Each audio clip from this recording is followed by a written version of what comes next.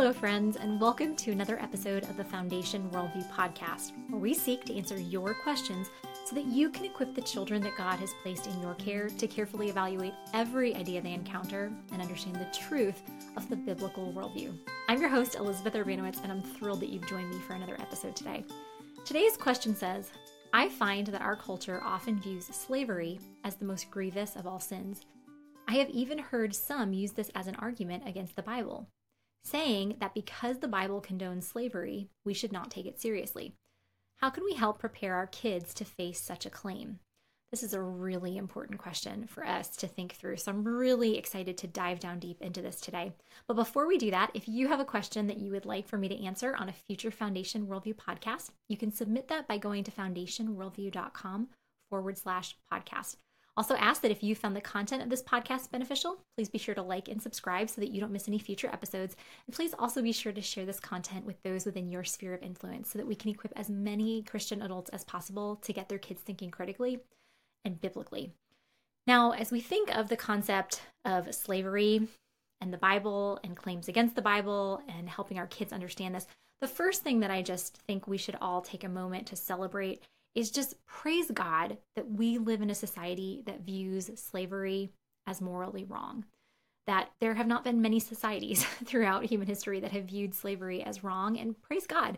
You know, our culture gets a lot of things wrong, but viewing slavery as wrong is something that it gets right, and we should thank God for that.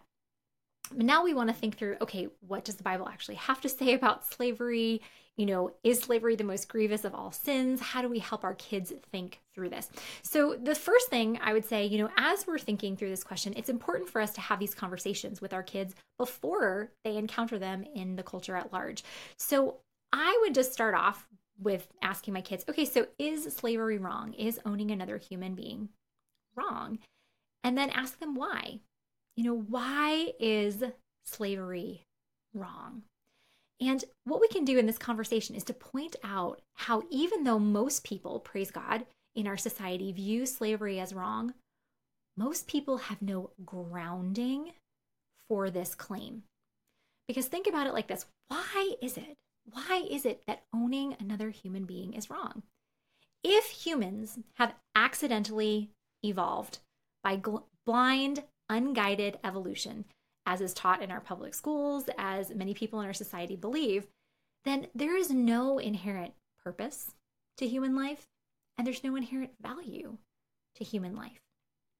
So if this is the case, if we just got here accidentally by blind, unguided evolution, we can agree that our culture right now, our society at large, believes that slavery is wrong. However, if humans don't have inherent purpose, if they don't have inherent value, they have to determine that for themselves, then there is no reason to say that slavery is always wrong, just that our culture views it as wrong. And then if popular opinion shifts and most people want slavery, then according to this line of reasoning, there would be nothing objectively wrong with slavery. We want to ask our kids, okay, why is it that slavery is wrong? And it is only the doctrine of the image of God in all humans that leads to the belief that humans are created equal and with inherent value, dignity, and worth. Now, I know that many are now thinking, well, Christians haven't lived this out many times in the past and sometimes even in our current, world. And have Christians got this wrong? Absolutely. There are many times that Christians have got this wrong. I mean, think of the heinous crimes against other humans that people, sometimes even in the name of Christ, committed in the transatlantic slave trade. That there were people who called themselves Christians that were involved in the transatlantic slave trade. There were people who called themselves Christians that were involved in antebellum slavery in the southern half of the United States. Did those people get that wrong? Absolutely. But does those people getting that wrong, does that mean that there's something wrong with God and His Word? No, it means that there's something wrong with us as humans. And the Bible even speaks to this, that there is something wrong with us. Why do we not instinctively treat all human beings as created in the image of God? Because we're fallen, because we're sinful. So as we think through talking through this concept with our kids, I think there's two really important things for us to think through and to understand. And the first is slavery throughout human history.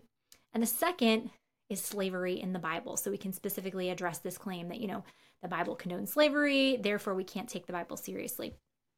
So first, thinking through slavery throughout history. This is something that sometimes we just don't understand because we just don't have a thorough understanding of history. But all societies in the past have instituted some form of slavery. That for the first time in human history, we are living in a society that does not condone or move forward, advance human slavery. Now, the argument could be made that certain things like pornography is actually sex trafficking, and that is a form of slavery. And so our culture does engage in that. But when our culture talks about slavery at large, our culture is very much against it. And so we just need to understand that this is very unique to our time and culture, that every previous culture has always instituted some form of slavery. Now, when we think of slavery, usually our minds immediately go to antebellum slavery in the South that was based solely on skin color, solely on the amount of melanin that someone had in their skin. Now, we tend to think, okay, therefore slavery is all ethnic based, where that has not been true throughout human history.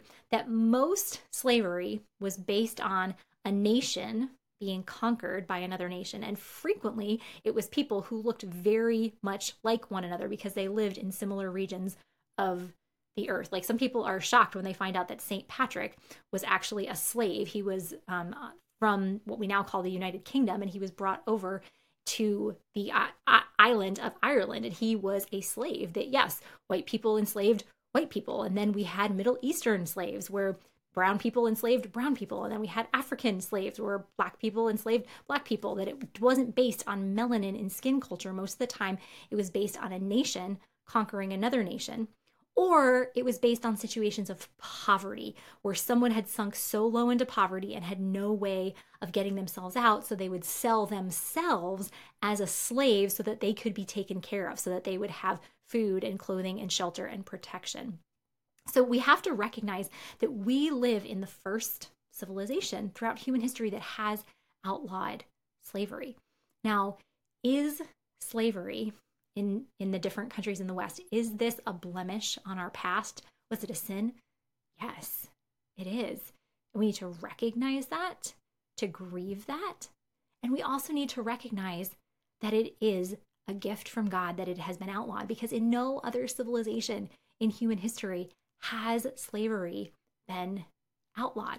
And sometimes we don't understand how much the moral fabric of our culture has been shaped by Christianity. Just as I was talking about before, even the grounding for why is it that slavery is wrong, it's because of the doctrine of the image of God. And when we even look at the champions who were really, the forerunners of getting rid of antebellum slavery or getting rid of the transatlantic slave trade, it was people who were rooted in the doctrine of the image of God. In England, it was William Wilberforce who worked for most of his adult life to first get the slave trade abolished, to make it illegal to go to Africa to get slaves and to bring them either to Europe or to the Americas. And then he worked to outlaw slavery in the British Empire. So not only on the Isle of Great Britain, but throughout the entire world where the British Empire owned land. And then in the United States, at the forefront of the abolition movement were many Quakers and Methodists who were grounded in this doctrine of the image of God. And so we just want to make sure that as we and our kids are thinking through this question, that we have an understanding of slavery throughout human history. Then we need to turn to, slavery in the Bible. And I can tell you, I used to work as an educational consultant for different Christian schools. And one thing that I saw so many history teachers do in middle school and high school that used to drive me nuts. They would get up in front of their class and they'd be like, well, does the Bible just condone slavery? Like, did the Bible just, say that slavery as we had it in the South and the United States was okay? And then they just kind of open it up for their students who have had no training in logic or critical thinking to just talk through this. And just, oh my goodness, all of the gobbledygook that I had to listen to in classes. And I was just like, okay, this is just a mess. And so we actually have to look at, biblically, what does the Bible have to say about slaves? We have to look at it the passages in their proper historical context to understand them. And then if we're looking at the slavery that we tend to think of, antebellum slavery in the South and the transatlantic slave trade, we have to look at, okay, does the Bible condone that? So first, we do have to understand that in both the Old Testament and the New Testament, there was slavery, okay? In both the ancient Near Eastern cultures, in Egypt, in the Israelite nation, in the nations around them, there was slavery. And then when we look at the New Testament in the Roman Empire, there was slavery in the Roman Empire. So specifically looking at the Old Testament and the nation of Israel, and that there was slavery in the nation of Israel. God's law, the Mosaic law, the covenant that God made with his people on Mount Sinai, it does include instructions about slavery. Now, we have to understand at this time, okay, completely abolishing slavery would have been virtually impossible at the time because of how deeply embedded it was in that culture, but also because it would have put many people in society in danger. As I explained before, that one of the main forms of how people became a slave was because of poverty, that they were in extreme poverty and there was no welfare to help them out. That yes, God's people were given laws about how to help the poor, but there was also the possibility of selling yourself to someone else and working for them, and they would provide you with food and clothing and shelter and physical protection. And so completely abolishing slavery would have put a lot of people actually in danger. And when we read the passages in the Mosaic law that are about slavery, to our 21st century ears that have been so heavily influenced by Christianity, we just kind of bristle. However, we need to understand that the provision that God provided in his law for how slaves were to be treated is completely different than any other culture around it. Like when you read the Code of Hammurabi or other ancient Near Eastern codes, there were no provisions for slaves such as those that were given in Scripture. So I'm going to read a few of them for us. So first in Deuteronomy chapter 15, verses 12 through 14, God is talking about when someone becomes a slave because of poverty. And Moses writes, if your brother, a Hebrew man, or a Hebrew woman is sold to you, he shall serve you 6 years, and in the 7th year you shall let him go free. And when you let him go free, you shall not let him go empty-handed. You shall furnish him liberally out of your flock, and out of your threshing floor, and out of your winepress. As the Lord your God has blessed you, you shall give to him. Okay, so what are some things that we hear in that passage? And this is a passage we can read with our kids, and we can say, okay, what do we hear in this passage that's different or similar to slavery as we think about it in the early history of the United States? Well, this is a person selling themselves as a slave. They weren't captured and then sold as a slave. This is a person willingly choosing to sell themselves as a slave because of a situation of poverty. How long are they a slave? Are they a slave for life and then their children and their grandchildren and their great-great-grandchildren are slaves? No, he's to serve you for 6 years. In the 7th year, you let him go free. So 6 years, that was the limit for slavery. And when you let him go free, what are you supposed to do? Okay, are you supposed to hate him, treat him like he's not human? No, you're supposed to give him out of your flock, out of your threshing floor, and out of your winepress. So you're supposed to give him flock so that he can start his own herd. You're supposed to give him food, grain from the threshing floor, and drink wine from your winepress. That as the Lord has blessed you, so you are to then bless this person. This is vastly different than slavery throughout the rest of the ancient Near East, and we want our kids to see that. Another passage we can read with our kids is in Leviticus chapter 21, verses 7 through 11. It says, when a man sells his daughter as a slave, she shall not go out as the male slaves do. If she does not please her master, who has designated her for himself, then he shall let her be redeemed. He shall have no right to sell her to a foreign people, since he has broken faith with her. If he designates her for his son, he shall deal with her as a daughter. If he takes another wife to himself, he shall not diminish her food, her clothing, or her marital rights. And if he does not do these 3 things for her, she shall go out for nothing, without payment of money. Now again, our 21st century Western ears kind of bristle at this concept because our worldview, the moral fabric of our culture, has been so influenced by Christianity. But this is saying that when a family is in a place of poverty, when a father can't provide for his children anymore and he sells his daughter as a slave, she's not to be treated as a male slave.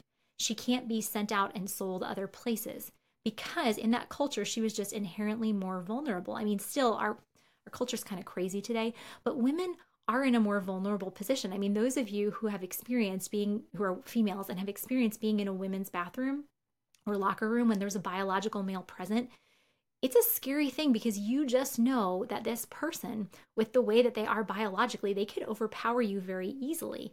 And so it was just in a more vulnerable position to be a female in the ancient Near East. And so God is providing protection that this girl just can't be sold to anyone who's going to do who knows what with her. In fact, if she is to be known sexually, what is she to become? A wife. She's not to be a concubine. She's not to be a sex slave. If this man or his son wants to have a relationship with her, she has to become a wife, and she is to be treated as a wife. And if he doesn't find favor with her, or he takes somebody else as a wife, her food can't be diminished, her clothing can't be diminished, or her marital rights, having sex with him, and which is something that was so foreign to ancient Near Eastern culture. And then if he doesn't do these three things, she goes off scot-free. That she does not have to be redeemed. She can just walk away if he does not fulfill these things for her. Then another passage we can read through with our children, Deuteronomy chapter 21, verses 10 through 14. And this is about the first two forms of slavery that we've read about in these passages were the slavery from poverty. When someone in the land became so poor that in order to get food, clothing, protection, they needed to sell themselves as a slave. This is talking about slavery from capturing another nation. Deuteronomy 21, verses 10 to 14. When you go out to war against your enemies, and the Lord your God gives them into your hands, and you take them captive, and you see among the captives a beautiful woman, and you desire to take her to be your wife, and you bring her to your home, she shall shave her head and pare her nails, and she shall take off the clothes in which she was captured, and shall remain in your house and lament her father and mother a full month. After that you may go into her and be her husband, and she shall be your wife. But if you no longer delight in her, you shall let her go where she wants, but you shall not sell her for money, nor shall you treat her as a slave, since you have humiliated her. Again, 21st century Western ears were like, oh, my goodness. But in this time and in this culture, this was an amazing thing that God was having them do. That in that time in warfare, women were not taken as wives. They were taken as concubines. They were taken as sex slaves. Nothing is mentioned here about a concubine.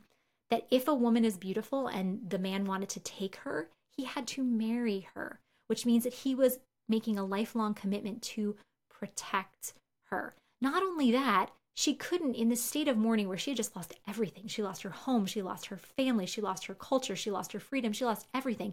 She couldn't just be taken then as a wife immediately. That yes, she was taken into a household.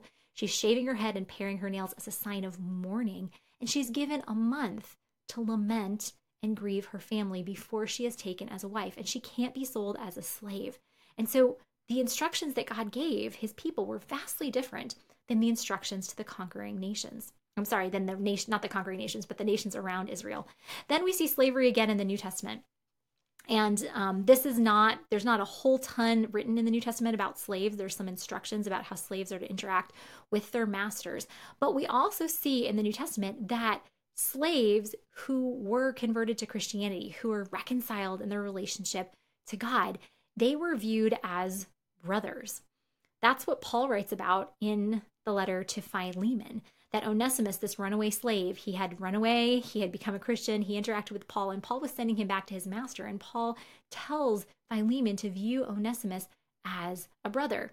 And records from the early church show that in the early church, slaves were in positions of leadership in the early church, and they were even in positions of authority over some free people in the body, that slaves could become elders, because as Paul says in Galatians 3:28, that there is neither Jew nor Gentile, slave nor free, because Christ, our relationship in Christ, is the great equalizer. So in the New Testament, okay, did slavery still exist?